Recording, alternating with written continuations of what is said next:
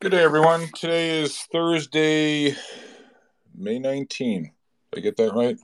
Days all kind of flow together when we're having fun. Never a dull moment. I know it's been a few days since we did a space. We had an epic one last Saturday. I was just too tired to do another one, so um, figured I'd kind of husband my energy a little bit here. We've got a fantastic room today. Albert Saporta, who graced this room, I think it was a month ago.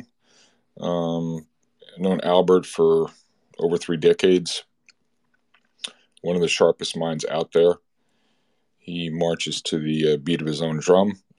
He's very quantitatively oriented in his approach, but he's able to meld that together with a coherent top-down view as well, a narrative. I'm just looking back, Albert. I see that we were together. I think it was the 18th. Sorry, April 16. April 16. And you were pretty outspoken in your views at the time, and I'm sure it raised a lot of eyebrows. But man, have you been right? Um, some of the folk, we have some of the sharpest minds in the business coming into this room. Michael Belkin, Michael Karenschwitz, so many Michaels, yourself. I mean, just some incredible calls. And I'm reminded, someone said the other day, we're talking about, if you're bearish, you're a perma bear. No, I don't know you to be a perma bear. I know you to be probably a skeptic, maybe is a better term. But the problem with being a bear is when you're right, they hate you. And when you're wrong, you're an idiot.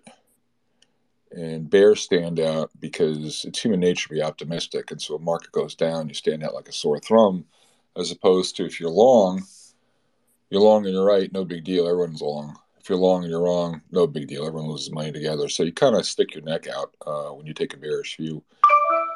Before we get to Albert, really want this to be about you. People don't come here to listen to me talk. Markets are all over the place, but what's most noteworthy the last couple of days is Captain Obvious checking in the breakdown of the transports, the retail stocks, as we've been talking a lot about in this room recently. The first part of the bear market, I think Michael Kantrowitz really put it well, was all about multiple compression as interest rates go up and credit spreads rise. Now we're getting to the second stage where the market starts to discount an economic slowdown, if not recession. And I was mixing up this morning in some tweets, and people are throwing tomatoes at me as usual. I just don't think the public has any clue as to what's staring them in the face. And Albert, you and I have been doing this about the same amount of time. I've never been as bearish in my entire life as I am now. And the massive, I still think there's complacency. I really do. I'll throw some charts up later, but I was preparing a presentation the other day, and I was going through some data. It showed the commitment of traders data from both S&P and NASDAQ futures. They're net bullish.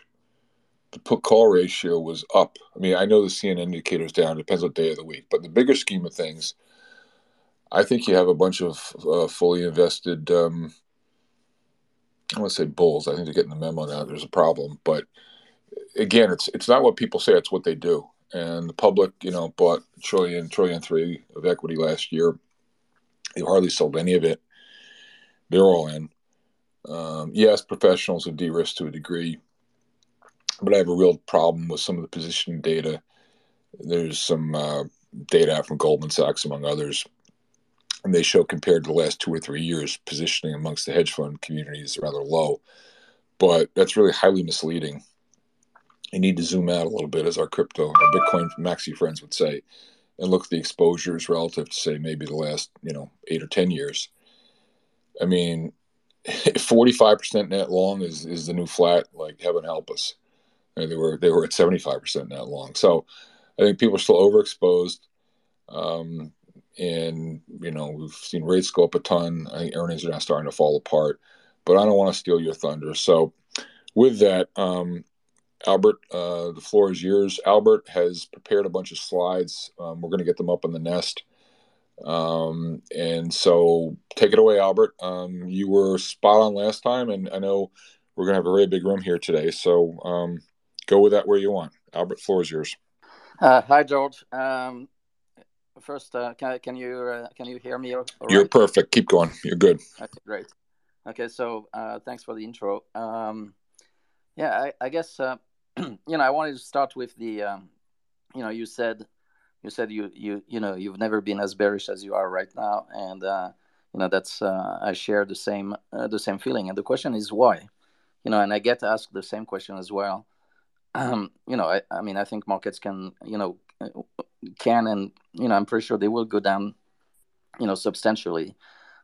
Substantially meaning a full cycle from overvaluation to undervaluation, and the type of valuation adjustment that you need, to get to undervaluation is just mind blowing. I mean, it's of the order of 70-80%. Similar to Japan in the 80s, 90s, and similar to I guess Nasdaq 2000. So obviously nobody comes with that kind of forecast. Certainly not at main investment banks. And this is the kind of narrative that people kind of avoid. And everybody that I talk to is still pretty much in the by the dip, or the Fed is going to come, or this or that, whatever. But the I guess the most of the investment communities is in denial, which is the usual kind of state at the beginning of a bear market, which is where we are. um, okay, so the first chart looks at the real earnings yield, which is the earnings yield, the inverse of the price earnings ratio minus the CPI rate. And that chart is just, I mean, it's off the charts. I mean, this comes from Ed Yardeni, and the last point is below the what's below the chart basically. And if you looked at that chart, 3-4 months ago, we were kind of the same levels of 2008 and 2000, which already was showing the market being very expensive. But now, in terms of the real earnings yield of the S&P is as expensive. I mean, it has never been as expensive as where it is now in the last what is it, 70 years. So it's more expensive than in the Nifty 50s, and in the inflationary decades of the 70s, to the 80s. It's more expensive than in 2000. It's more expensive. I mean, not more expensive. It's substantially more expensive than 2000 and 2008. So I mean, that chart just shows, the kind of adjustment that you need to valuations, for the market. Not, even to get back to fair value would be a gigantic adjustment in valuations. I mean, obviously people can say, well, inflation can go down substantially as well. Probably the point is, what's interesting in this chart is that, what made the pink columns on that chart denote bear markets. And so every time, that you got to this type of massively overvalued levels, it's not a question whether inflation went up, down, or whatever. The point is, you got the bear market actually every single time. 1974, 2000, obviously 2008. And so we probably facing a very, very severe bear market. The second chart is, most of this presentation, these charts reflect turnaround inflation. And so the second chart is showing the earnings yield. Albert, can I just interrupt Yeah, for 1 second? sure. Just so people are following along, because I put them up in the order you gave me. What you refer to chart 1 is chart 3, and it's just the numbers. That's all. So Yeah, it yeah, might be useful if you just refer to actually what it says, and it also corresponds to the number that you gave me, so it doesn't right. confuse people. Thank you. Okay, all right. So that was page 3. So if we go to page 4, page 4 is showing the CPI and the earnings yield. So and the two are going together. And what we see, obviously, the white line zooming up is the CPI, and the orange line is the earnings yield. And there's obviously a huge gap between the CPI and the earnings yield. What this chart is showing is that inflation is basically creating P compression, and deflation is creating P inflation, P expansion.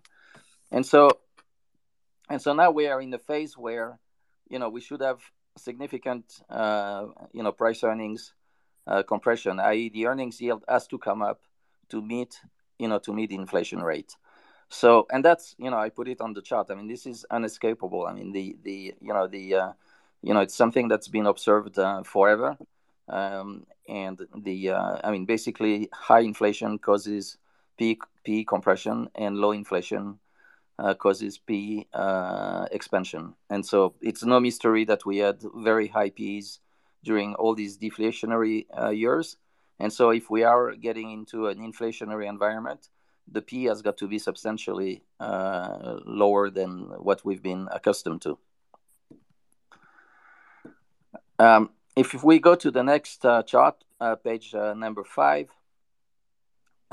page number 5 is showing the earnings per share of the S&P since 1971, so the last 50 years.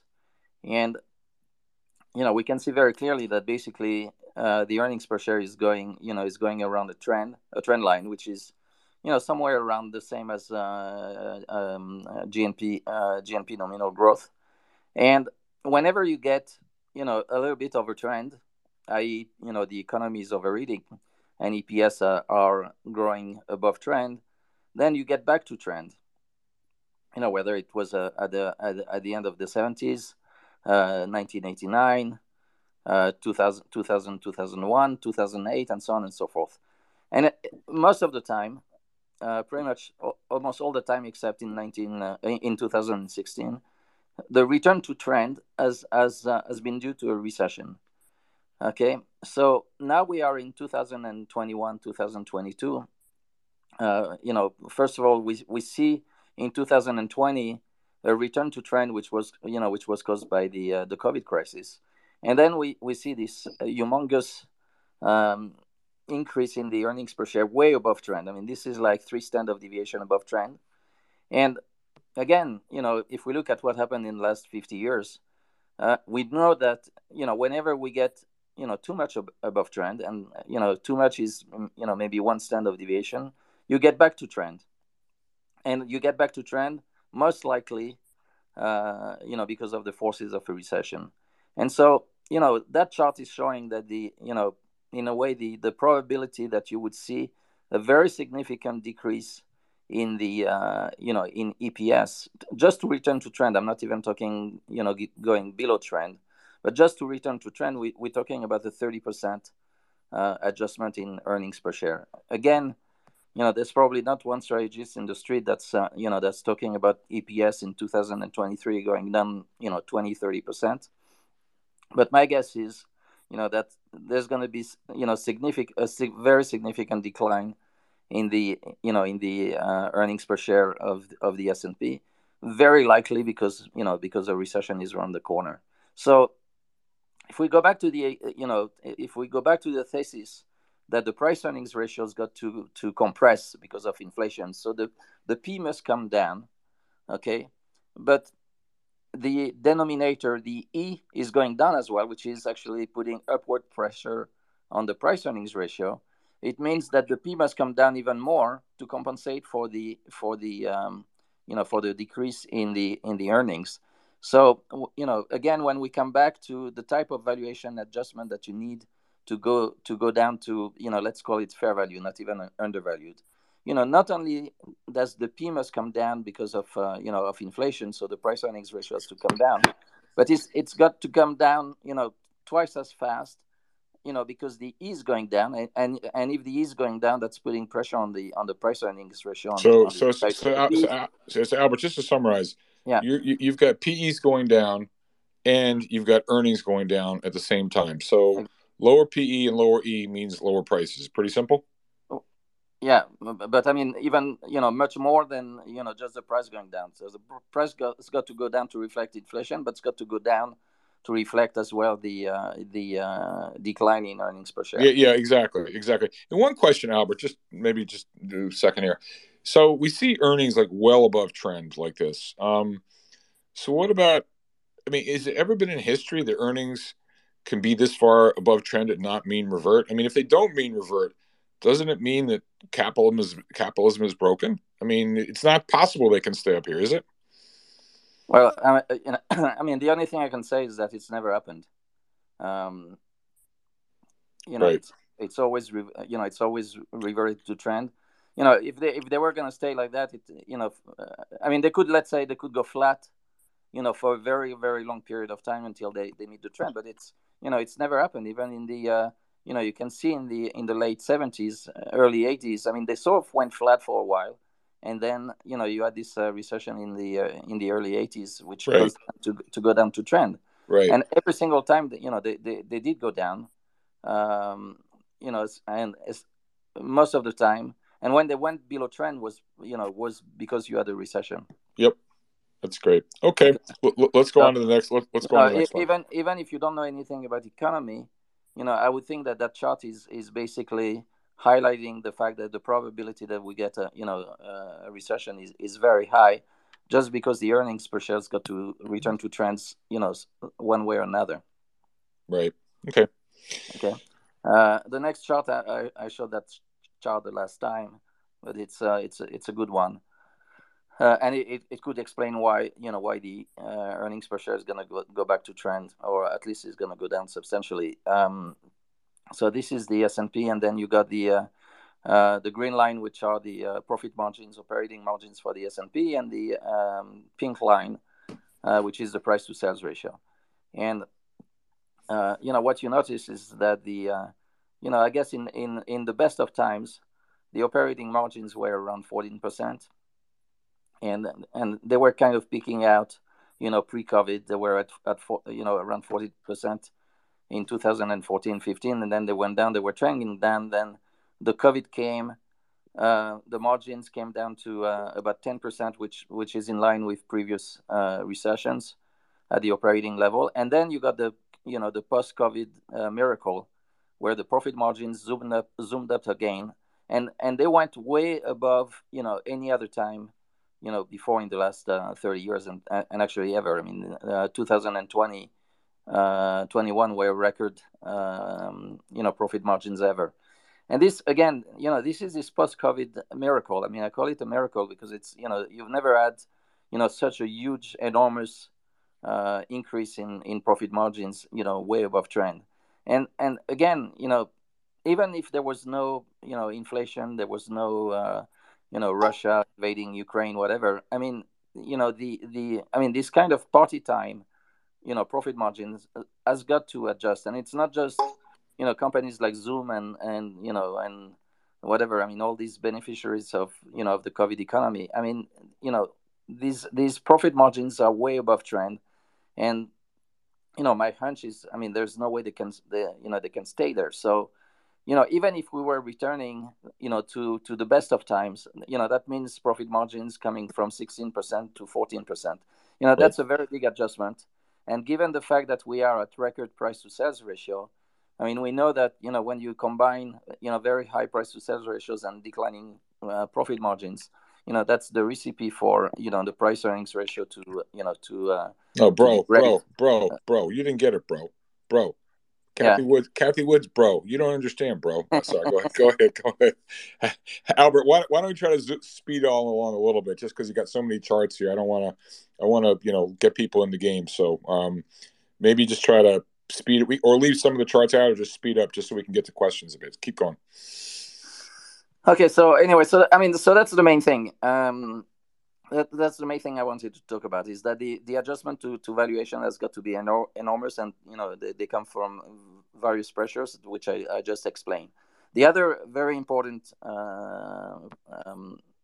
factor is interest rates, and in the last few months, and certainly in the last few weeks, I mean the market is expensive relative to bonds. The earnings yield bond yield is as stretched as it's ever been in the last 12, 13 years. And we've seen that in the last in the last few weeks, whenever the bond market was diverging from the equity market, you basically got the equity market, which would be crashing. So on page 7, you have the relationship between TLT, which is the 30-year ETF, and the S&P, SPY, and QQQ, Nasdaq 100, and the two are following each other. I mean, this is just the last 6 months, but if you look at it over a longer period of time, you would see that stocks are extremely high relative to bonds. But the next chart is shows the short term, the last 2 months, on page 8, and the orange line is the bond market. It's the 30-year futures, and the white line is the S&P futures. And you can see, I've put some arrows there, but basically each time the bond market would be going down, so meaning yields are going up, and the S&P would be going up. Then it was followed by a really bad day for the market. So you see that around April 18, 19, there was a divergence between stocks and bonds. Then 21, 22, stocks crashed. Then the last few days of April, the two were together. Then again in beginning of May 3, 4, the S&P goes up a lot. The bond market doesn't do anything. Then the S&P crashes. The next 3 days. Then we got the two going together again, and then a few days ago, the S&P was going up, the bond market was going down, and then we got the crash of the last of yesterday and the last 2 days. And so we got this. You can. I mean, it works like clockwork, really. What this is telling you, and what the chart before was telling you, is that you can't get any type of a rebound. Even a bear market rally, you cannot get any bear market rally on a sustained basis. And sustain, on looking at this chart, sustain means like a couple of days really. So you cannot get any rally in stocks if the bonds are not rallying as well. Okay, that's the first thing. So people that would want to be playing, a rally. First of all, you got to look at what bonds are doing. If bonds are going in the right directions, a yield going down, then maybe you can have a rally. And these are just rallies because I've shown before that anyway. Stocks are expensive relative to bonds, and they're expensive anyway. But and the other implication of that is that if one really wants to be long equities, bonds is the lower risk alternative at this point. Right, or Albert, as you said to me the other day, just saying the same thing a different way. If you're going to be, if you're not bullish on bonds, you can't be bullish on equities. Is that correct? Yeah. Yeah. Okay. All right. That's great. That's great.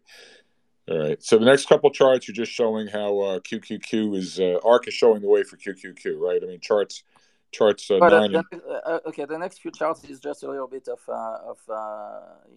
history in terms of what's going on. But what's going on is really important, which is I call that the great asset liquidation. And on page 9. So I don't know if these charts are on Twitter yet, but no, we have all the charts, Albert, all 16 of them right. are all here. Yeah, Yep. so on page 9, and it basically February last year, ARC, but not just ARC. The IPO ETF, which are all the IPOs, the SPACs index, Chinese tech, money losing companies. Goldman Sachs at this index of money losing tech companies. Growth stocks. Basically all the peripheral expensive, very expensive stocks, long dated assets around the world peaked in February 2021, almost to the days. All of them. Okay, page 10. So people have been selling these things like crazy all of last year. Meaning stocks going down 50, 60, 70%.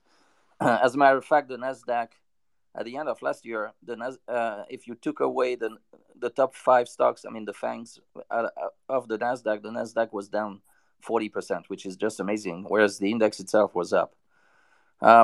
So people have been selling these stocks like crazy. Stocks are going down 50, 60, 70, 80%, and so on. Then came the end of last year, and this time it was Facebook and Netflix, which got dumped. By sometime by 20%, 25% a day. So that was, probably quite a shocker, because it was the first time that the mega cap tech stocks were getting hit by massive selling. um, then on page 11, actually that was that was shortly after my call, a month ago. Then it went to Amazon and Google and Nvidia, and obviously, I mean, the rest of the tech space and the rest of the market started to crack. But basically, Amazon, Google, Nvidia started to go down, and then lately it's Microsoft, Apple, and Tesla. I mean, these three have broken down as well. So the basically the asset liquidation process is starting to widen uh, to all the mega cap tech stocks. And then the last 2 days, it's not just tech; it's big retail, Walmart, Target, Costco, Home Depot. All these stocks are going down, and when these things are going down, because they miss a little bit, or whatever the news is, I mean, they don't go down 5% or 10%; they go down 25% in a day, and then they continue to go down. So I mean, this is very typical of a liquidation process. It's like take me out at any price. And so the question is, what's next? Because that's in a liquidation process, it's not going to stop there. Obviously, if people accept that we are in a bear market and in a different type of environment, and really the I mean, the market has been telling you what's going on. Really, I mean, they liquidating asset classes one after, or sectors one after another, and it's almost predictable. And so, what's next? This is on page we're now on page 13. Okay, and I'm putting financial, industrials, real estate. I mean, financials are still holding up in relative terms, certainly relative to tech. Industrials, I mean, you can still see prices of Caterpillar, for example, which is pretty much near its all-time high. Real estate, meaning REITs, and but also physical real estate. And then I think there's going to be a disaster. I mean, just a disaster in private equity. And why is pretty obvious, because I mean, private equity has been the number one beneficiary of the last 20 years, of the leverage economy and zero interest rates. Now, I don't know what the business model is going to be for private equity firms, when interest rates are going to be, 3, 4, 5, 6, 7%. I mean, the whole model is thrown out of the window. So I have this pretty neat chart on the top on page 13, which shows Blackstone's relative to the S&P. Basically Blackstone, and you could put other players, including Goldman Sachs, or I mean, it wouldn't be so spectacular, but these are uh, high beta market players, because they leverage everything they're doing. So when the market goes up, they go up more.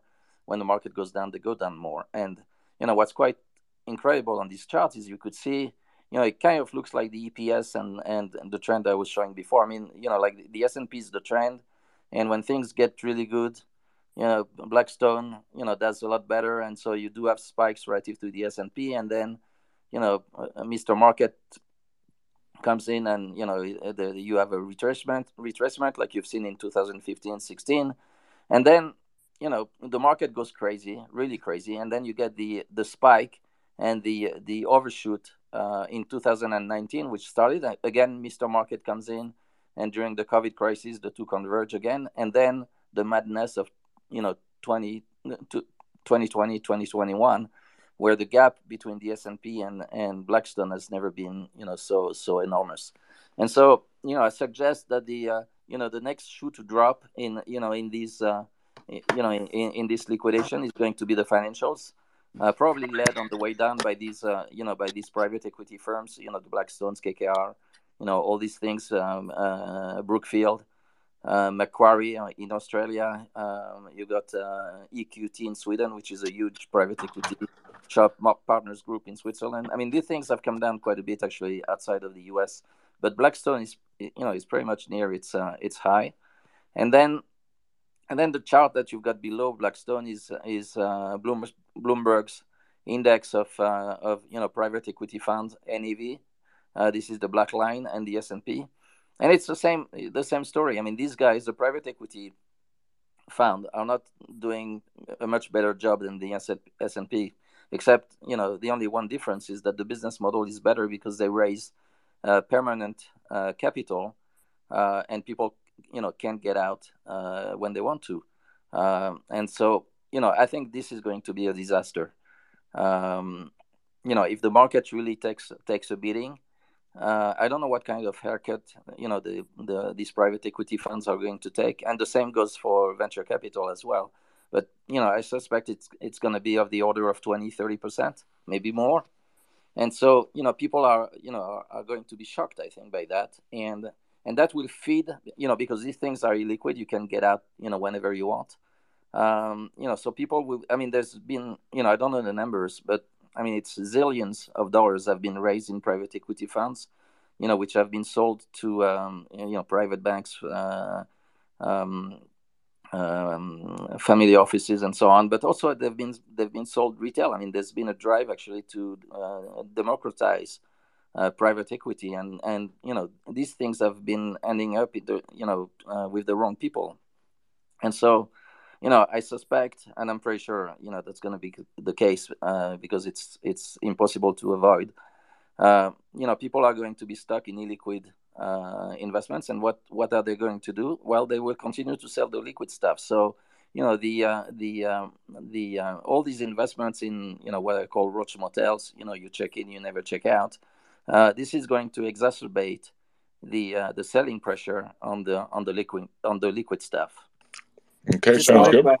to add, would you also add the BDCs in it, the BizDev companies? They're highly levered listed entities such as Carlyle Group as one. There's one from Goldman Sachs as GSBD, so on and so forth. Would you also add that to this list on the financial side?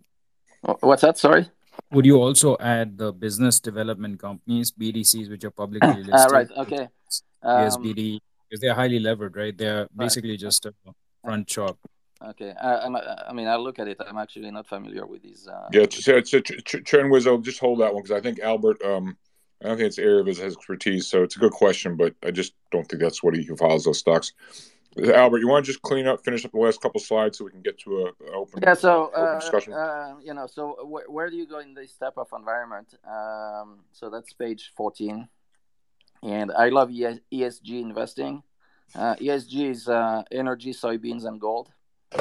Um, so that's what I would be looking at. So the chart, there are three charts. They're a bit small. I wanted to put them all on one page, but um, I mean, lots of people have seen the top chart, which shows capex in the oil industry, and the price of oil. And the short story is that capex has gone down the drain in the last 10 years, which looked like a very good idea until the end of COVID. And obviously, I mean, the very big lack of capital spending. When oil is at $100 plus, and we've got huge supply disruptions. Because of Russia. I mean, there's got to be a huge drive to find more oil, and also investment had been drying up because of the real ESG investing, and that's probably going to be a dramatic mistake actually, and so there's probably going to be a rush of investment in the space, and probably I'm not sure if I would be buying the majors, but certainly the E&P companies and the oil services, which are even more depressed. I mean, they've gone up a lot, but they're very depressed over long periods of time. That's an area to go. I've explained that last time. I mean, I tend to do that on a hedge basis, but probably long term, buying these E&P companies and oil services companies is probably a good idea. The next area is gold, which is a little bit struggling right now. But the when you look at the mining stocks, the gold stocks are the cheapest ones, and if we are in an inflationary environment, and especially with geopolitical uncertainties, I cannot I cannot think of another area to be in. And then soybeans, which means basically agriculture. There are some very interesting plays in Argentina among ETF. I've put the names of the main ETFs on the right, the Argentinian ones. Argentina goes from boom to bust all the time. They were in the bust. They're going into the boom phase right now, and it's totally decorrelated to world markets. I mean, these things can have a life of their own. Brazil is also very interesting, and especially the currencies. I mean, the Brazilian currency. Short-term interest rates in Brazil are around 12-13%, so the carry is like over 10%, and they benefit from higher inflation, higher commodity prices, and so on. So that's an area to hide. Uh, but at the end of the day, the best place to hide tends to be cash and low exposure, especially especially if we do get the kind of bear market that I'm thinking of, and obviously being short. I mean that's obviously something that's working in a bear market. So we come to the last page, um, on page 15. To conclude, um, so where we are right now, actually I put up that chart in a presentation a month ago, and most of the points are still valid. A month ago, it was massively overvalued markets. We're not massively overvalued anymore, but we overvalued enough, certainly. We're still at the beginning of a tightening cycle. I mean, if you believe the Fed, and if you look at inflation, I mean, it's clear that we're at the beginning of the tightening cycle, and so that's a worry. Raging inflation, the Fed is clearly behind the curve. It's probably going to stay behind the curve, and so that's not a good environment. Then you got these geopolitical issues, which are certainly huge. Deglobalization, which is leading to contracting global commerce, declining growth, declining margins. I like to say, if the world is getting smaller, so will the earnings per share. And we got, I mean, this was a month ago, possible recession on the horizon. But it looks like the recession is a foregone conclusion. I mean, I think there's very little that we're gonna get that. Um, Possible further COVID disruptions, and certainly in China, which closes cities after cities. And if it goes away, it's probably going to come back in the fall again and winter. And there we are, and we are at a point where equity markets, okay, they're down 20%, from the high. But given the environment, and given the asset liquidation that's taking place, I think we're way, very far away from any kind of a bottom, except possible bear market rallies, which I think will be indicated by the bond market, as I said before. But if we look at the little chart on the left, a month ago, mid-April, we were, this is the sort of psychological cycles in bull and bear markets. And so, we were exactly at the new paradigm at the peak of 2021. I mean, everything was going crazy. The meme stock, NFTs, metaverse, all these crazy things. Then the market starts to go down. Then we had maybe we had this bear market rally mid-April. It was not maybe a big enough fall and not a big enough rally, but maybe we were there. But certainly now, and if we do see, every I mean, the market looks like a landmine, field. Every day there is like something that blows up. Amazon, Google, Target. Tomorrow's going to be something else. So I think this is going to instill fear among investors. So we're going down the fear curve, if you will. And certainly, if I mean, actually, the chart of Apple looks awful, and it has already broken down, and so maybe that's going to accelerate on the downside. And the same is true of Microsoft and Tesla. and maybe I'm going to be right on Blackstone, and maybe the financials are really going to to take a bath. So we are probably in this entering into this fear phase, which is actually which is the one where I mean the shorts really make a lot of money because things are just puking all around all over the place, and the other players tend to be paralyzed because they see stocks going down, and they can't do anything because they say, well, it's down already 20 or 30%. What should I do? And it goes on and it goes on, and then finally you get to capitulation. But we obviously we're not there yet. So anyway, so that's what I wanted to say. I mean, yeah. Albert, that's terrific. I mean, you covered so much ground. It's just wonderful. I could listen to you talk all day. So let me start with a couple questions. What would you tell? Just picking up on the last thing that you were talking about, for the average investor who maybe owns index funds or has been dollar cost averaging and has been told by their financial advisor, don't change your asset allocation, don't sell, you have to pay taxes, or don't sell because if you sell, you're going to have to get back in. For the average investor, not a sharp full time professional like you, but for the average investor, what advice would you give them? Would you think it's going to work out okay in the long run? Do you think there's a lot of downside? We just go to cash? Like, what advice would you give the average investor? Now look, I mean, I really think. Um, I really think that we're not going to see the peak, that we've seen in 2021 in a few years. I don't see any environment where we can, where we can get into that kind of where we can get back to where we were last year. Um, so I mean, the advice is actually to to lighten up. Now the question is, do you want to lighten up now? Do you want to lighten up? Wait for some kind of a rally? I have no idea. I mean, it's a very very difficult call because I mean you can get a 20% rally anytime. In fact, for example, the Nasdaq in 2000 went down. I think it went down 40% in one straight go, pretty much, and then it went up. It went up 40%.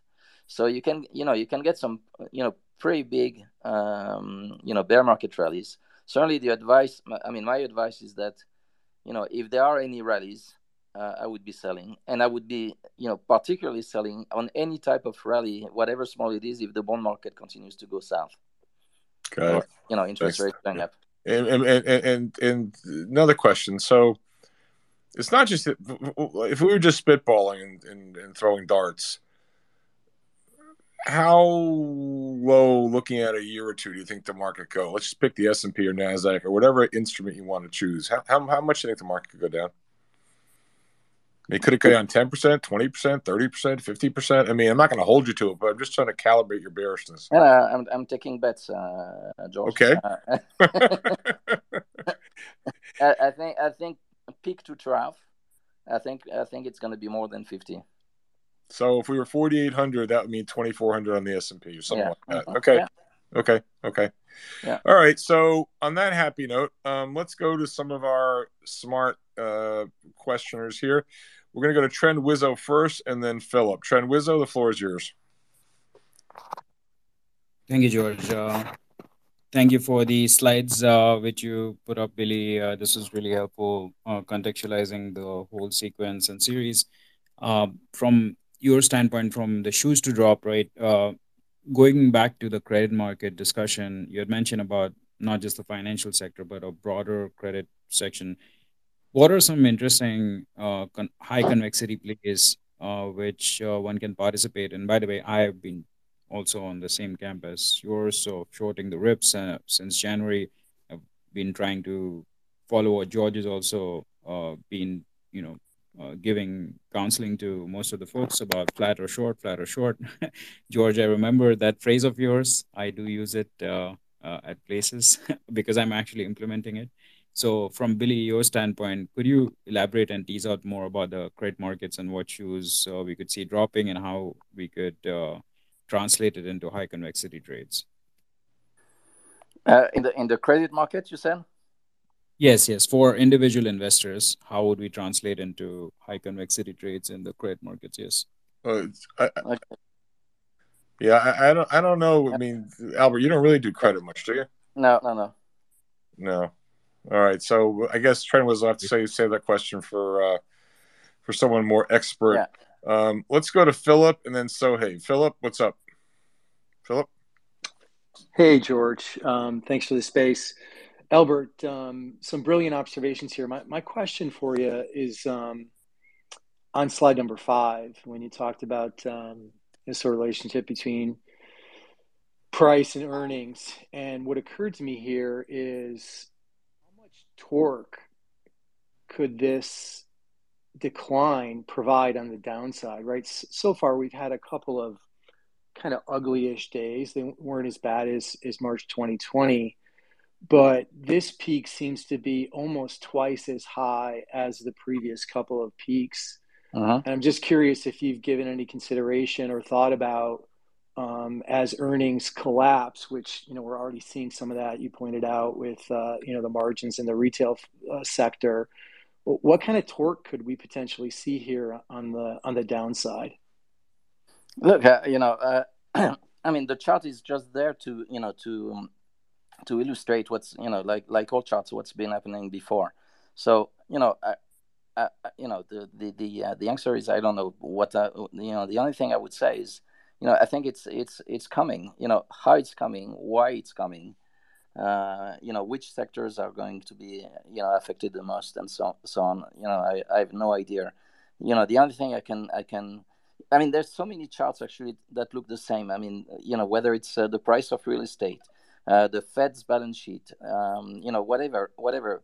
There's been something exceptional that's happened post COVID, which has taken a lot of economic indicators way off the chart, and at minima, I think there's going to be a sort of it's like a post party hangover basically. Yeah, uh, no, for sure. What strikes me on this particular chart is if you look at some of the other downsides there, uh-huh, look at March 2020, right? The downside there is spectacular, but we're starting from, I don't know, it looks like 230% of the previous high.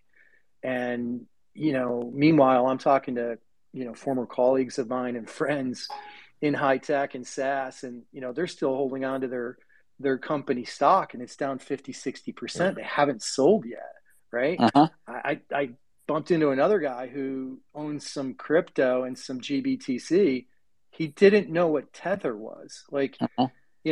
George has been beating the drum, right? Like, we haven't hit bottom yet. And you hear people all over Twitter talking about, is this a good time to buy? And I'm flabbergasted that people aren't thinking about the fact that no one's sold yet. I mean, the selling hasn't even started yet. Yeah, and Philip, that's the key point. And again, that quote from Walter Deemer: "It's not when everyone turns bearish that's important. It's when they're done selling." And there's hardly been any selling. I mean, it's been minimal. So it's just God. Philip, stay on stage. We'll come back to you. Let's move it around. Let's go to Sohaib and then Dave Nikoski. Sohaib.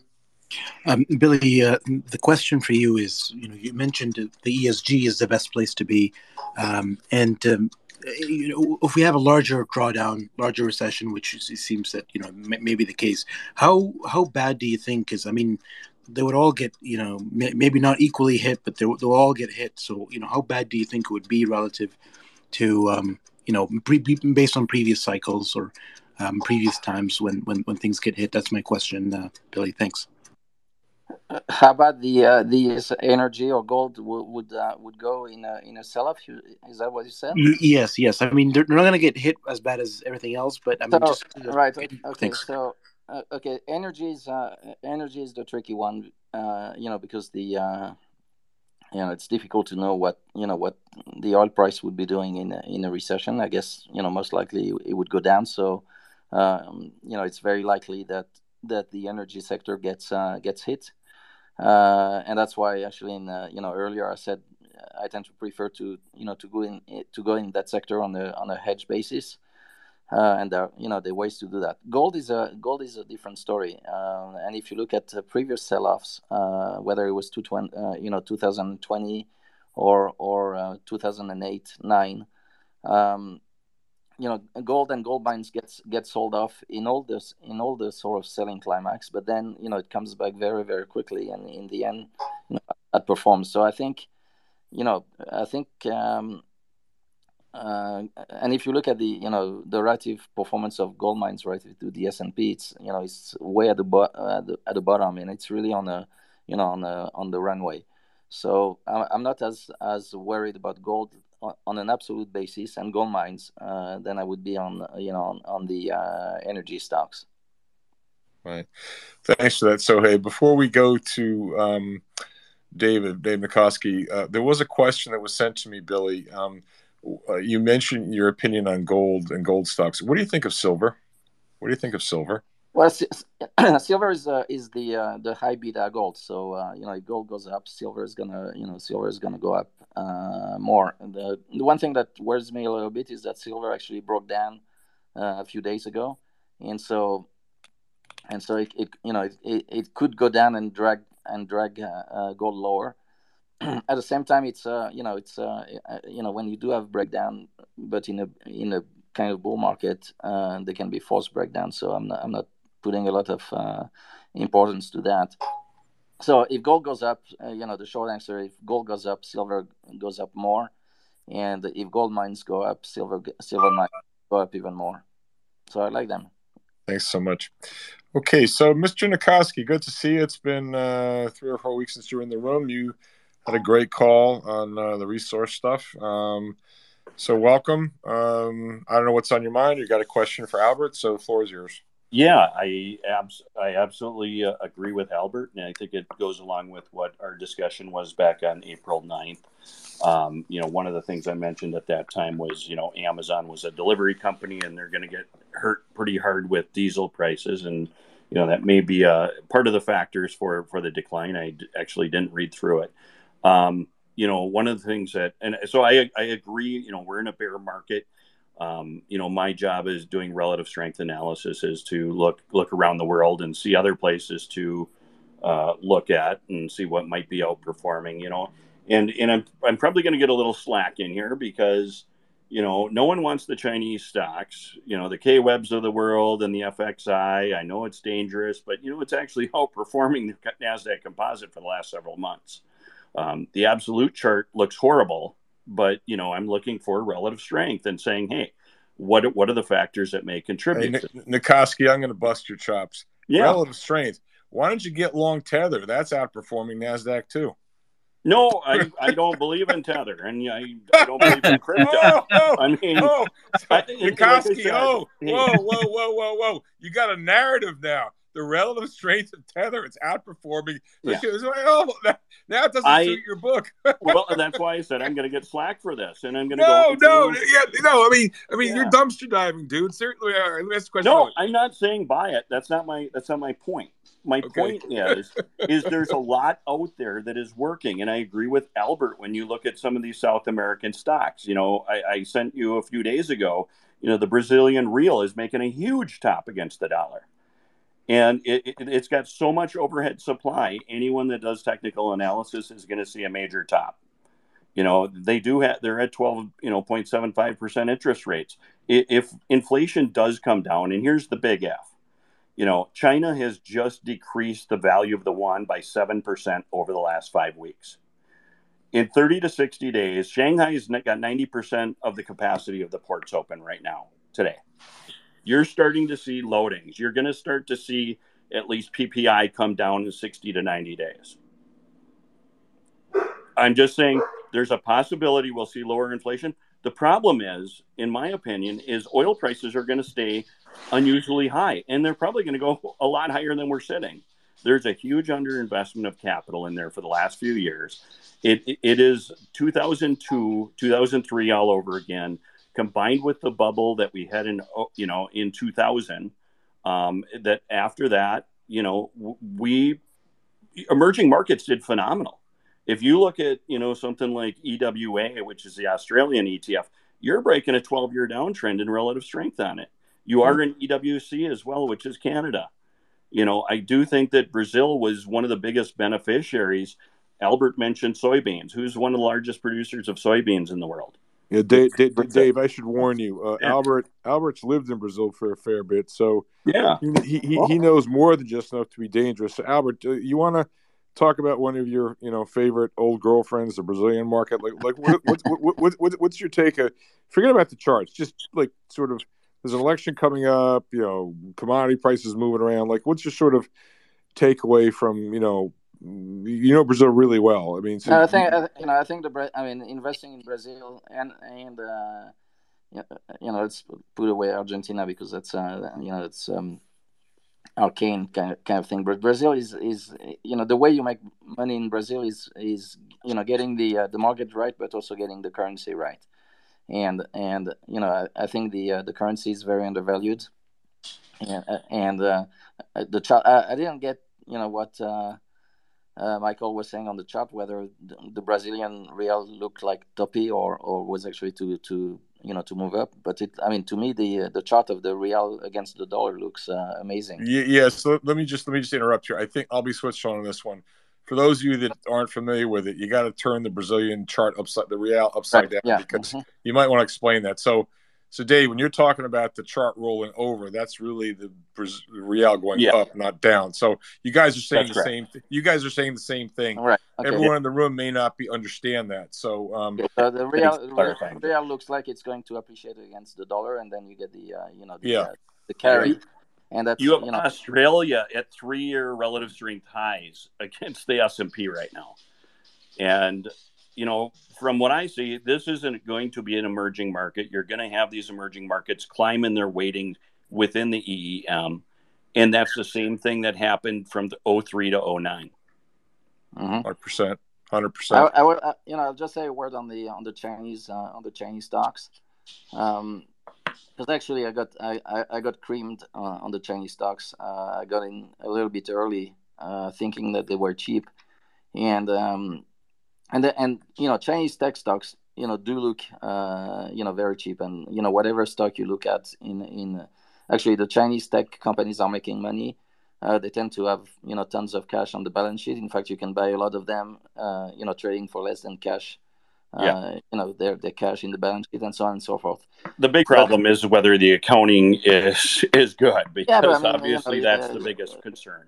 Now, I took a look at KWeb, and they've already removed 80% of the names to the Hong Kong exchange, so they're not even trading the ADRs anymore. Fine, but the point, I think the Russia. The Russia story is, I think is a big lesson in terms of, the kind of risk that you take when you invest. Absolutely. When you invest in jurisdiction where, anything can happen, particularly in places like, which are quasi, dictator. So I wonder, whether, I wonder what kind of discount you require to invest in China, and these days when you look at the tech, if you look at tech stocks in the US, and probably when you're going to look at tech stocks, let's say in 6 months time, and they might be a lot lower than where it is right now. In a way, I don't see the point in going to China when you'll be able to pick up some pretty cheap stuff. Again, I was trying to add perspective. Sure. If you're bottom fishing tech, realize China actually looks better on the chart. I'm not suggesting go buy it.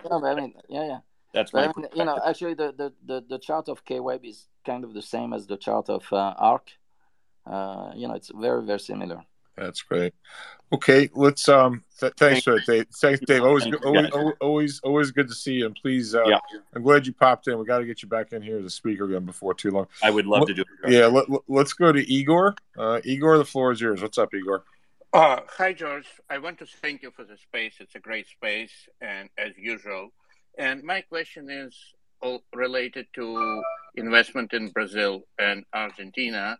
I've been excited about it, especially since the war started, because, obviously the, major producers of grain are Russia and Ukraine. So I was looking at Brazil that could capitalize on that market. But then what started happening is the dollar started picking up, and it got very strong. And then all those trades, or all those, uh, agricultural uh, uh, agricultural places like AGRO started just collapsing because their debt is denominated in US dollars. And we should not, what I understood is that you should not be investing in emerging markets when the US dollar is strong. Can you please comment on that? Yeah, so I think you got to be careful. Emerging markets are a very heterogeneous group. You have some countries which are very indebted, and some which are creditor countries. That's one thing. And I'd also say that compared to past emerging market cycles, yeah, there are some notable exceptions. I mean, Argentina screwed up, Turkey's a basket case, but generally speaking, balance sheets, I believe, and Albert will bear me out on this. Most emerging market countries, you don't have the same financial stress that you had in past cycles. The balance sheets are generally better. So you got to differentiate. I mean, you have a place like Brazil where I don't think there's a lot of financial stress and rising commodity prices are positive. Then you have a place like Turkey where it's all screwed up and they're actually hurt, not helped by rising commodity prices. I maybe walk on thin ice on that one. But the point is they're not all created equal. So Albert, what would your comment be about the impact of the strong dollar on emerging market countries? No, yeah, I mean it would be. I mean your example, between Brazil and Turkey is exactly correct, because in the great scheme of things, the Brazilian real has been appreciating, and there was a pullback in the last few weeks, but generally the real has been doing all right, whereas you know the Turkish lira, for example, has collapsed and continues to collapse. So the yeah, I think you got to differentiate in emerging markets, and the one which are beneficiaries from inflation, and the one which are which are not beneficiaries. And clearly, Latin America is not just Brazil, but it's the whole continent. Whether it's Mexico as well, or Colombia and Argentina, of course, they are beneficiaries of inflation, because they are commodity producers. Yep. So I think that space is fine, and actually, I think Latin America as an area is probably going to outperform Asia, and you do have ETFs that cover the whole of Latin America, or you have obviously Brazilian ETFs as well. But I think that's a pretty good place to be, certainly in relative terms. So let's just take a break here for 1 second and reset the room. We have Albert Saporta, a longtime, very shrewd global investor. He is working out of either Switzerland or Israel, depending on what week or month it is. Albert runs a research service, AIMR. It's over 25 years old. If anyone's interested in his work, please reach out to him. I'm sure he wouldn't be adverse to having some more clients. But again, I have no commercial relationship with Albert. I just known Albert for many years, and one really shrewd cookie. And I enjoy reading his stuff, and he's a moneymaker. So if anyone's interested, reach out to Albert, and I'm sure he'd be interested to speak with you. The other thing I would say, again, as we all know, people have been in this room. We've done an incredible job here raising money for World Central Kitchen.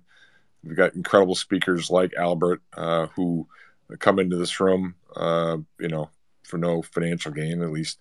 And they spend their time with us to teach us and inform us. And so if you find what Albert's saying to be of value, or any of these rooms to be of value, please consider giving generously to World Central Kitchen.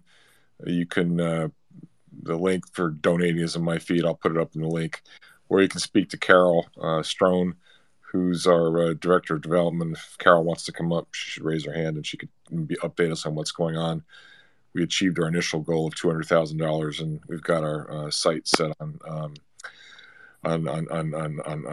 bigger things. So at any rate, so with that, let's go back to where we were. Let's go to Michael, and then we'll go to Porter. Michael, the floor is yours. Hi, Michael. Hi, George. Thank you for the space, and I like the presentation from Albert. I have a question about, I think the most important chart for me is number 5, the earnings.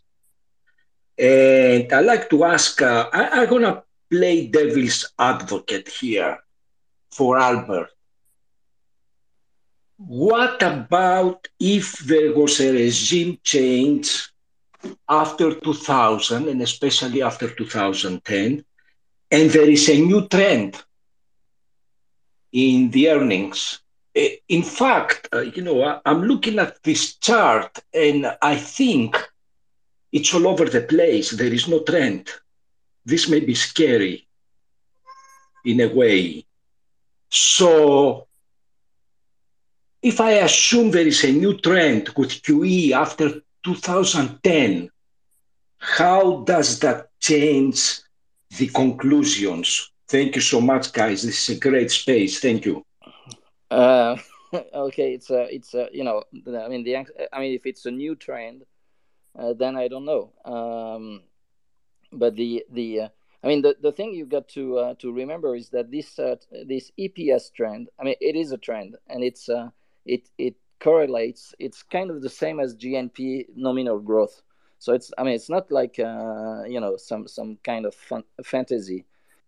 So, Michael, my question would be, I mean, Leah, Michael, I'll try a stab at that. If you think about why that, first of all, let's first talk about the what, not the why.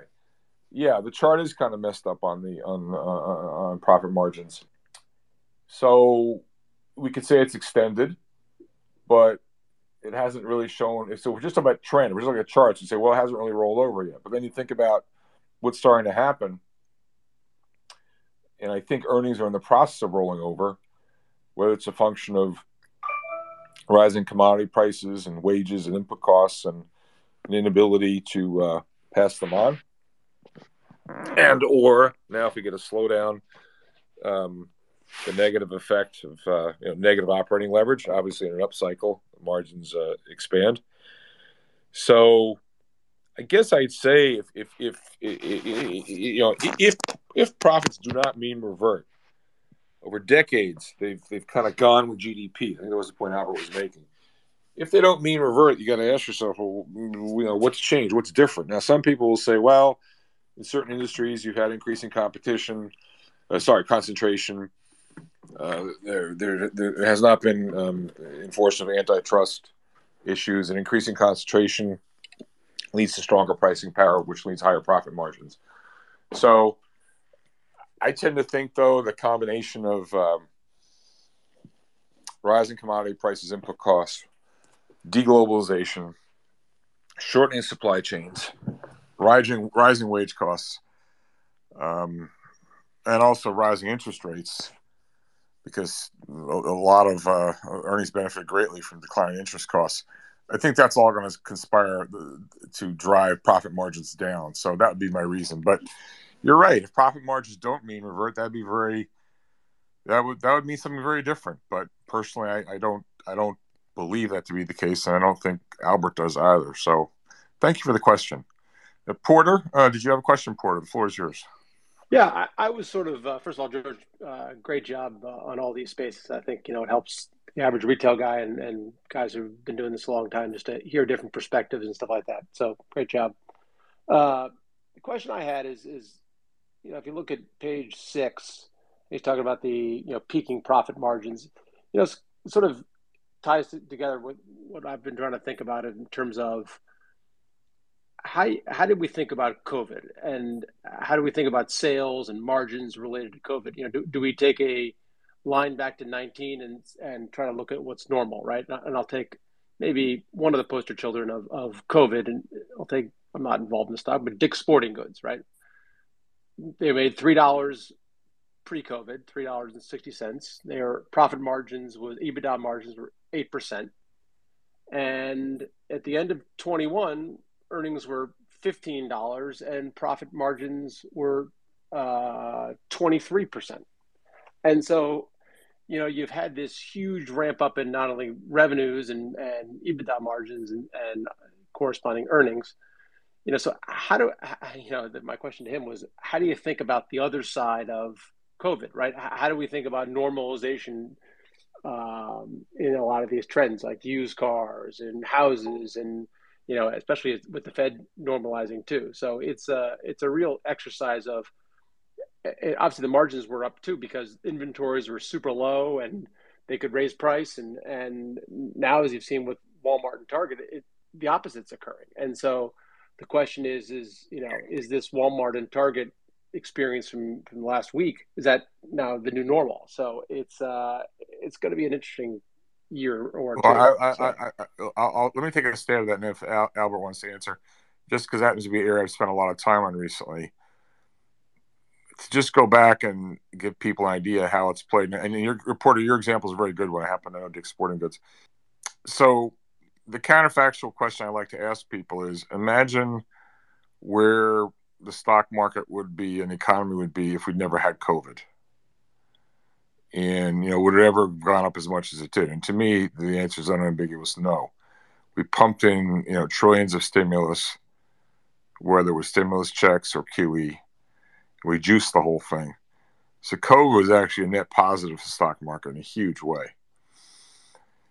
You think about at the consumer level, I happen to know a well-known consumer goods company. They make an item found in the kitchen. I'd rather not say what it is, but it's a high-end brand name you'd all recognize. And when we had this shift from services to goods consumption, everyone ran out and bought a Weber grill or a Peloton or whatever. And this was one of those items. And the reason I'm talking about this particular company is because I have firsthand information of a friend who's a private equity company that owns it. They make a lot of their stuff in Asia. And what he told me was, predictably, when COVID first hit and you had the whole work from home thing, sales of this company is a kitchen item. They're just booming through the roof. Sales were so strong, inventory levels got depleted. So you had sales way above trend and you had low inventory levels. So the orders they were receiving in Asia were not just in line with the increased level of retail demand, but also demand from the wholesalers and the retailers to replenish low inventory levels. So you had a double whammy. So what do? They start producing more and more. They order more inventory, more semiconductors, pieces of metal, this, that, and everything else. And in a boom type situation like that, you start even hoarding stuff a little bit.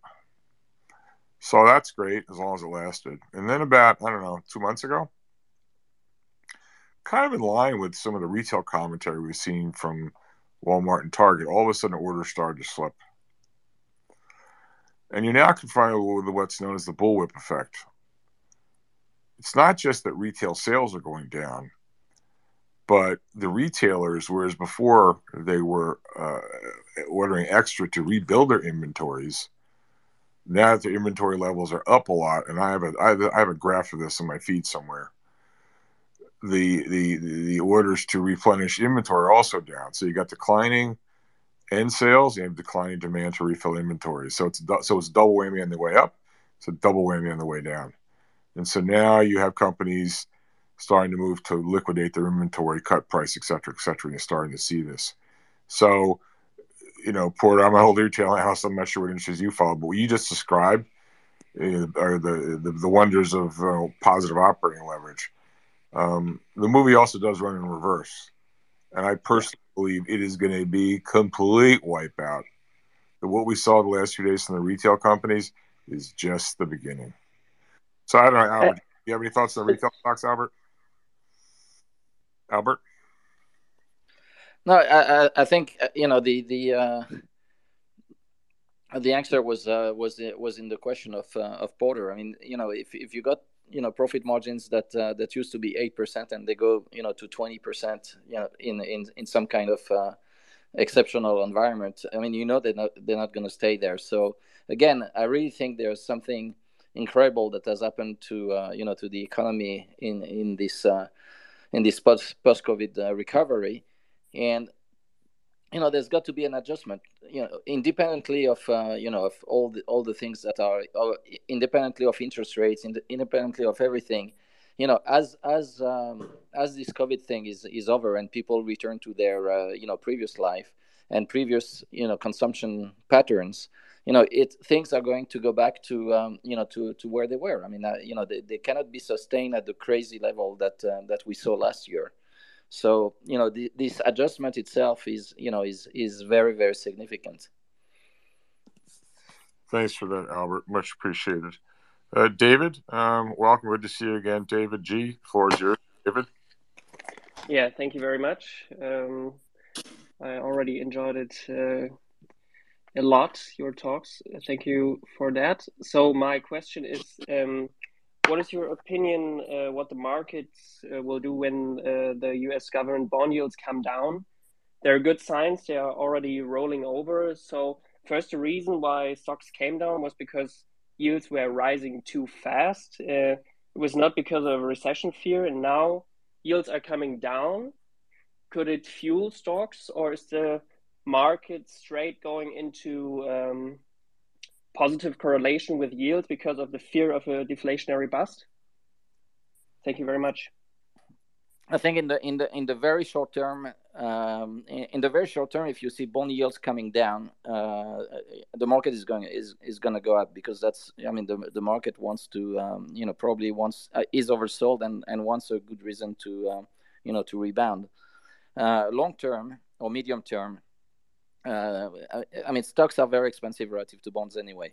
So yields would have to come down a very long way, to justify, where stocks are trading right now. So I don't think, the bond market is.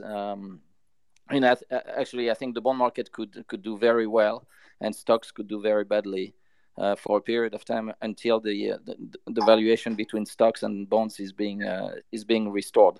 But in the short term, if bonds are doing better, then you probably see a rally. That's what we've seen in the last few weeks. Is that when the bond market was doing okay, the stocks were rebounding, and if the stocks were rebounding while the bond market was doing badly, then it would crash the next day. That's great. Thanks for that.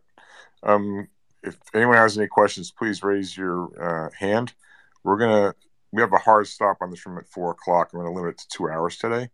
In the meantime, Carol, good to see you. Did you want to update the room? What's going on, Carol? Sure. Hi, George. What I want to take a couple minutes to touch on is this theme that Albert has been talking about, which is the breaking down of things that we're seeing.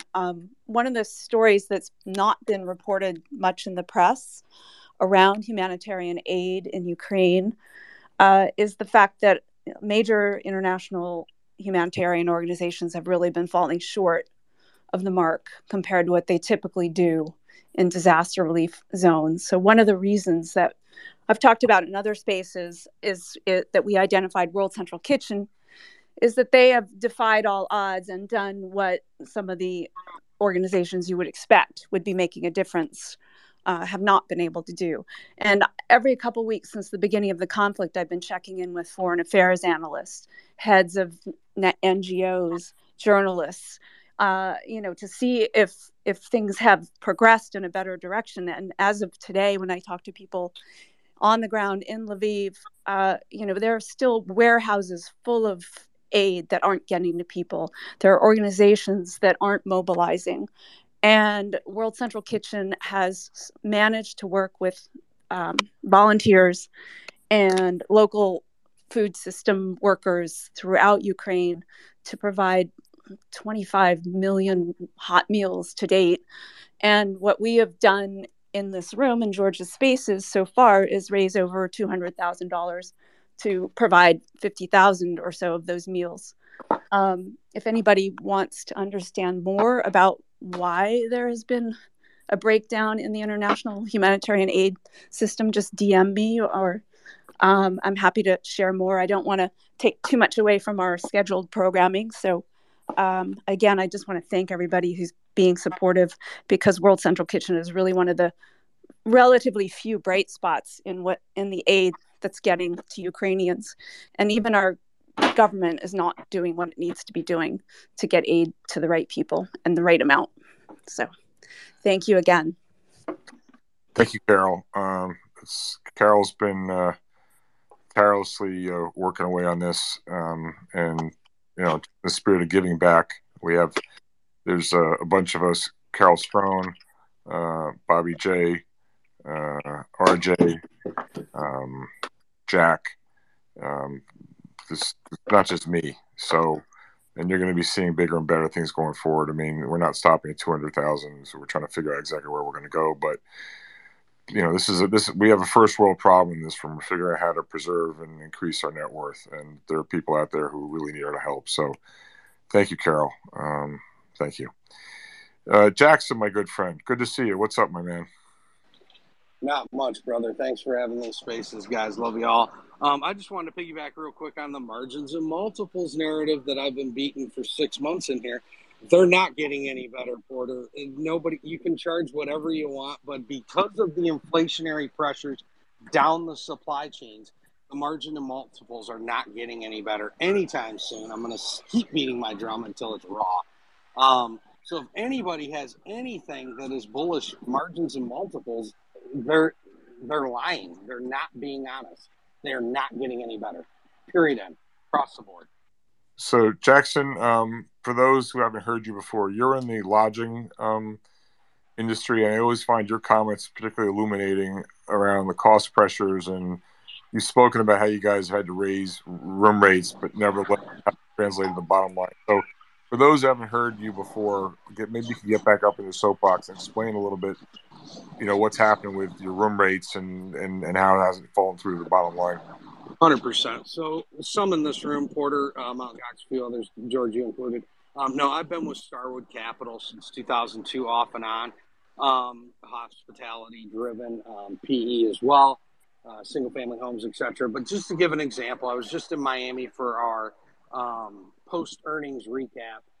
$1,500 a night, $10.50 a bottle of water, $25 for a glass of rosé. And I talked to my GM, and what does he say? We're just barely making rent.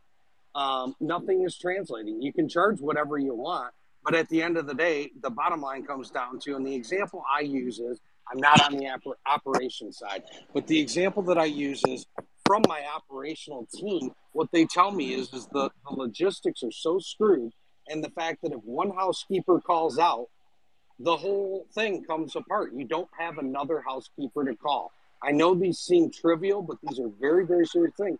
And I feel sad for the people that are paying $1,500 a night at the hotel when us sea levels are down picking up towels around the pool to keep the place to the standard that it should be. So it's just very frustrating, and there's no end in sight. It is not getting better. The linen companies, I talked to them while I was down there. Everybody across the board is gouging as hard as they can, and it is still not translating. It just isn't, folks. Always interesting. It's just amazing. Listen to you repeat that, Jackson. I think when we last were talking about this, one of my friends was explaining what was going on in some of the hospitals. And when you're talking about the need to get a maid to be able to clean the room or the whole thing falls apart, I think he responded to this. He was telling me, I think it was in the Jacksonville hospital system. It's true everywhere. They're having to pay some of these traveling nurses like $9,000 a week. $9,000 a week, because if you don't have the nurse, you can't do the surgical procedure. And that's where they make all the big dough. So it's just a nightmare. And also, I think back to 2-3 months ago, we had Dr. Jim Walker in the room. And this was back in, I think it was February. And he was talking about the ex-post versus the ex-ante economy, i.e., we're all used to a certain regimen of prices and costs. And if you're an entrepreneur, you can figure out what your income statement looks like, and you can figure out if you're making a profit. And the point he made was, well, the ex-ante world is going to look a lot different than the ex-post world is going to look a lot different than the ex-ante world. That is to say, prices are all over the place, costs are all over the place. Guys are jacking prices. Nobody really knows if they're making or losing money. He harkened back to his time when he started his career in the 70s. He was an auditor. And for those that aren't old enough to know this or remember this, we had, and Jackson, I'm sure you know this, FIFO versus LIFO accounting, first in, first out, or last in, first out.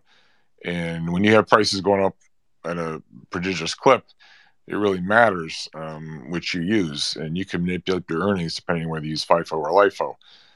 And so the point Dr. Walker was making was that companies are scrambling, they're jacking prices just like Starwood is, but nobody really knows what their true costs are, and it's just a mess. And then on top of it, you have other companies that are just using the generalized increase in prices to jack prices for themselves. So that's why this whole business about the Fed having to get inflation under control, it's real, because otherwise the wheels just completely come off. So I really appreciate you, Jackson, for bringing those insights to the room, because it puts to life some of these concepts that we hear about. So thank you for that, Jackson. Let's go to Arnold and then back to Trent Wizzo. Arnold? Thanks, George. Great space. I just want to make a comment to the guy who brought up emerging markets in Brazil and just talk about my experience. So I lived in Rio while they hosted the World Cup in 2014. And that's when commodities were booming. And it was such a magical place. Lula was president. Ike Batista was a mining magnate who went on TV and said that he was going to be the richest man in the world and overtake Carlos Slim in Mexico. So, with these emerging markets, you really got to see who's in charge. Yeah, the guy probably has the same belief that we're early in the super commodity cycle, but Lula's running again, and as tempting as it is, with Brazil being so strong in commodities, would I invest in a company like Petrobras, which is partially owned by the government, or like a Pemex? Right. That the Mexican government. Yeah, no. Arnold, that's a great question. So Billy, specifically, could you speak to how do you think about the election and Lula likelihood of being elected? And if he is, what would that mean? Yeah, I mean the politics are going to be important, until the election, which are in October or November, I think, and there are always lots of upheavals, political upheavals until the election. So I agree, it's probably going to be tricky between now and then. The choice right now is between Bolsonaro with like a mini Trump, and Lula with a convicted felon. So I don't know which one is. I believe that if it's Lula, it could be actually quite catastrophic, because there would be some kind of revenge, against the establishment, and I'm not sure he's going to be able to play again the same script that he played very, very well in his first mandate. So I mean, the story of Lula was a great first mandate, and then a pretty mediocre second mandate, and then he was followed by his successor Dilma Rousseff, and that was a catastrophe. So it's the most corrupted political party in the world, maybe. So Lula is probably not good, not good news if he was going to be elected. And the risk in Brazil is that between now and the election, the polls actually is ahead in the polls, which is amazing. But his lead is coming down, and but I think the market will be worried if he gets strong again. So political risk is certainly an issue in Brazil, and I don't disagree. All right, let's see who is yet to speak. Jonathan, go ahead. Hi there, George. Hi there, everybody. One of the things that sort of jumps out at me at the moment is just the rising household and mortgage debt and the effect that will have on expendable and disposable income. I think we're going to find that as supply chain disruption starts to ease, maybe towards the end of this year and early next year, there's just going to be no appetite from consumers to spend money that they just don't have. Yeah, I quite agree with that. We had Ian Harnett from ASR Research in the room last week. I urge everyone to go to our YouTube channel, listen to the replay of that. he's actually calling for a recession because real incomes are being increasingly squeezed by rising prices. And so you're already seeing this in the retail sales. While sales are still up, units are down because prices are up so much. So I think you're right, Jonathan. This is my own view is, whereas, Albert spoke of, he said, I think we should have a similar view that before we were wondering about a recession. Now it's a foregone conclusion. So I agree with you. I mean, Albert, you think we're looking at a recession, Albert? Yeah. Yeah. Yeah, I mean, my concern is as it tightens into sort of the end of this year and then early 2023, is that with interest rates, what knock-on effect is that then going to have on the housing market? And as soon as that starts to slide, then consumer sentiment is very negative, and people's disposable, or at least the feeling of their own disposable wealth, is just completely destroyed. And that takes us into sort of really quite interesting territory, and the impact that will have on equities, the crypto space, all of those.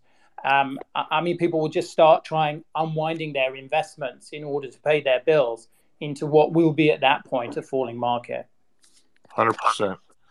All right, let's go back. Let's go to Glenn. Let's go to Glenn now. Hey, Glenn, what's up? How you doing, George? Thanks for hosting. And Albert, that was a succinct presentation. I'm shocked at how many people are just bottom callers so quickly when really we've had 40 years of nothing but lower rates. My question for George, my question for Albert, I guess, is shorting is not for civilians for sure. But if you could only love one short individual name or index, what would it be? Albert? I guess S&P. I think that's the one-stop shopping for sure. And I guess I'll still go with Kathy. I got to think. I've gone through her portfolio, and there's nothing remotely close to being attractive in my opinion. And I really don't talk about stocks, and I try not to talk about individual names, and I stay away from the electric car companies that will not be named. But I think his time has come. And because he's going to back out of his deal to buy Twitter, I don't mind calling him out right here. That stock even now, I believe, is selling on around 14 times trailing revenues. And the average auto stock is maybe, I don't know, half of revenues. And, they're starting to rapidly lose market share in Europe, and the deliveries have collapsed in China. Yeah, I think that company's days are numbered. I really do. I think that stock will be 100 now. Yeah, and its price earnings is 96. Yeah, that's not even worth it. It's just insane. Someone? Yeah, it's always been more of a cult like stock. Yeah. Hey, Glenn, you got some background noise there. So, sorry. Did we answer your question, Glenn? Yeah, it's not me. I don't have any. I'm in a sealed room. So whoever else is speaker. But yeah, ARK hasn't even had outflows yet. Yeah, I mean, it's amazing. It's people. It's like a suicide mission. All right, thanks for that, Glenn. All right, we're going to go to Shrub, and then we got Mr. Schmuckatelli. Hey, Shrub, good to see you. What's up? Hey, George. Thanks for doing this. Just a quick one, actually. So, because Albert mentioned his price target of, the S&P could hit like 2,400, and whenever I say 3,600, people panic. So, I'm just impressed that with all the financial software and the money people spend on research, they use 1-year charts, and they don't do a 3-year chart or a 5-year chart, and just see that the S&P started before 500. So why wouldn't the S&P be back to 3,200 where it should be? We're not talking about how is this bearish to be back to where it should be after we just... Shrub, I think you're breaking up on us. Mount Cox, can you hear Shrub? With a pandemic, potential world war, and also... Hey, Shrub, we've got you're in the matrix on us. It's kind of weird. Maybe, Shrub, you do me a favor. Can you leave the room and come back? Yeah, all right. I think the question was, I'll ask it for him. Albert's question we discussed earlier. the idea that he was making the case that if the S&P goes to 3,200, people will freak out when he says that. But like, that's where it should have been maybe from the very beginning. I mean, like the idea that the S&P at 3,200, like if anything, that's generously valued, or the generous side of fair value, wouldn't you say? I mean, I think that's the question he was getting at. What would you say about trying to figure out where the S&P should be, or what equilibrium might be? Like, how would you go about considering that question? Well, it goes back to what I was saying before. Whether we go to fair value or whether we go full cycle to undervaluation. So, I mean, the price adjustment that you need, just to get to fair value is probably already, let's call it the top, the top pre-COVID level. Okay, but I wouldn't be shocked if the market was gonna go down to the lows of of 2020. Gotta No, pull myself. the lows of 2020. Yeah, I was bearish on the lows of 2020. I mean, I thought COVID was going to be the thing that was going to break the market the same way it's happening right now, and I underestimated the way the central bank and the federal government, and the same thing all over the world, the way they actually put so much liquidity in the system, and how much money they just gave away to to people and businesses and so on. But I think if you take away COVID, I think the market before COVID was ready to correct and to go into some kind of a bear market. And so again, I think if you've got to you got to accept. I mean, I don't know if you got to accept. I view things. I view the world, with a different set of eyes. I mean, I think we are in a completely different environment. In fact, the complete opposite of the last 40 years. And you cannot look at the market or where it's going to go or what kind of valuation or what the Fed is going to do. I mean, you can't look at the market with the same eyes as you had in the last 10, 20 years or 30 years, because it's totally different. And so if you accept that we are in an inflationary environment with probably significant decline in world growth. I mean, this is probably a fact. It's a gimme. I mean, the deglobalization is something that's not going to last for the next for the next year or the next 2 years. It's something that's going to go on probably for the next 10 years. I mean, it's the exact reverse of the last 40 years, and this is going to this is going to affect, I think, very significantly the way businesses or the way companies are thinking about growth, and that's in turn going to affect valuations. I cannot see the environment. I basically think that in a way half of the world is screwed. With this Russian-Ukrainian thing. And also with China and the behavior of China and trade wars and deglobalization and so on, that most companies in the world are oversized, for global markets, and there's going to be a major retrenchment of business basically, and things are going to become a lot smaller, and so that's why my own view is pretty cataclysmic actually. Yeah, and Albert, when you talk about the future not looking like the past, regime change, you and I go back to, we met over the Japanese stock market, and in some respects it kind of reminds me of the peak in the Japanese stock market, where you go through a sustained period of time where tremendous excess liquidity, booming asset prices, up and to the right, blah, blah, blah, blah, blah. And it kind of reminds me in a way, I think you and I had this discussion yesterday. I mean, imagine we're in Japan and it's the middle of 1990 and the market's already started to go down. And everyone's comparing it to the peak. The Nikkei peaked at 39,000 on the last day of 1989. So everyone's looking in the mirror saying, oh, look how cheap it is. It's down. Look how cheap it is. It's down. No, we were entering a brave new world. I mean, I'm not saying we're going to be Japan, but I'd like to just remind everybody the Nikkei bottomed at 7,000, and here we are a zillion years later, and where are we, 24,000 or something like that? I mean, no, it's a total. Dorothy, we're not in Kansas anymore. This is different, Yeah, and trying to use the revaluation metrics of the past cycle and looking at the world through rose-colored glasses and thinking that we're going to have growth like we did as well. It's just not. It's just wrong. And that's right. I think people are just looking backwards. Is that the way you look at it? Yeah, no, but that's exactly right. And again, if you look at the Japanese market, it's still, it's 30 years later, it still continues to derate. You know, Yep. so I mean, these are very, very, I cannot see any environment.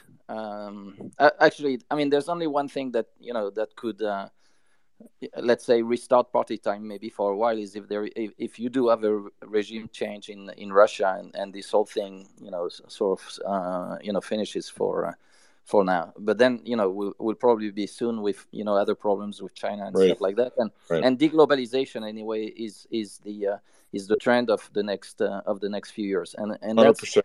and I think that's a major, it's going to be a major drag on growth, major drag on growth. 100%. 100%. And yeah, I mean, I think the time of 30 times earnings, stocks. I was thinking, I do think that the peak that we've seen in the U.S. market in 2021, we're not going to see that peak, for a number of years. And I don't see any environment where the craziness was so. I mean, craziness was so crazy, so extreme. Last year, the last 2 years with I mean, cryptocurrency. I mean, cryptocurrency is probably the ultimate, the ultimate craziness. But the memes, these meme stocks. I mean, you and I, in Japan, there were some crazy stuff, but it never got, that crazy. I mean, I think the speculation that we've seen, in the last few years is just, is just one in a lifetime.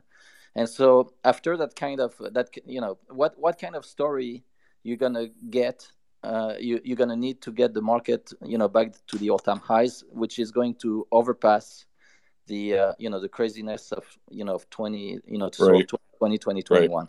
Right. It's going to be very difficult to make up a better story. Yep. All right, we're gonna last question, last speaker, and he's again a great friend of this room, tremendous insights. I don't know what he wants to talk about, but I'm going to ask him anyway because he knows what's coming. So I think it's Sergeant Joe. I don't know if it's Private Joe Schmuckatelli. He's got the best name on Twitter. So Schmuck, good to see you. I don't know what's top of mind for you, but I do have to ask you the question I always ask you. Give us your update from where you sit, what you see going on in the Ukraine and the whole military situation. Schmuck, what's going on? Hey, George. Thanks for having me, giving me the opportunity to speak. There was a moment a couple weeks ago where I suddenly became very optimistic. The Ukrainians, their will to fight, their morale, I mean, they're fighting for their lives after all, has really shown to be the difference maker. And the first grade weapons that they're getting from the West, most notably the United States, continues to flow in. And I'll tell you what, time is on their side right now. I do fear it will devolve into some sort of a stalemate with entrenched positions, with the Russians just maintaining defensive positions in eastern Ukraine. But I'm cautiously optimistic right now. That said, I think that this is a slog and it's going to continue for the indefinite future. I don't really see a resolution to this on the near-term horizon, barring some kind of overwhelming campaign by the Ukrainians that's able to root out the Russians, and just because of material and force placement, that would be a very difficult thing to do right now. But what I come bearing good news, George. What's that? I want to bring some energy into the room, into this otherwise somewhat somber time. There's good news, and I come to bring the good news. There's good things happening. There's good companies to invest in. There are generational opportunities in Canadian energy right now. I have two companies at the top of my mind that are literally flowing enough free cash, walking away after they've paid all their expenses, to buy themselves out within the next 2 years. Many of these companies are available on the New York Stock Exchange. Others are available in the OTC. I mean, I'm flabbergasted that energy is still only a 4%, portion of the S&P 500. I'm flabbergasted that the generalist investor has not flooded into the space. I'm seeing reports that a lot of hedge funds are getting more and more interested. I think there could be a tidal wave of money flowing into the sector in the not too distant future. Okay? Look, I'm a realist. Okay? And a market downdraft is going to bring down this sector with it. Perhaps less so, but a market downdraft to me is the biggest risk that the sector faces right now because of the well-known supply-demand, imbalances that you're well aware of, and I won't drag the room through it. So my point is that there's amazing opportunities in energy. The best energy space right now is in Canada, and anybody that wants to do their due diligence can take a look at that space, and their eyebrows will probably get burned when they look at the financials. Yeah. And Joe, you and I, I agree with you. I mean, my concern short term has been just the market environment. I mean, listen, I would be long energy, short Kathy all day long. Since last time when we first talked about the trade, that's up 350%. But if you say to me, would I be long energy naked right now? On the one hand, you've got the outstanding long-term valuation, long-term fundamental arguments, and the valuation is very cheap, and seasonally we're drawing, and we're running out of excess capacity. On the other side of it, I got Albert to deal with in the bear market, and so I'm kind of like conflicted right now. So, long energy. I think that that's a reasonable position to have. I agree with you. As I stated, I think a market downdraft is a great risk to anybody that's investing long anywhere right now.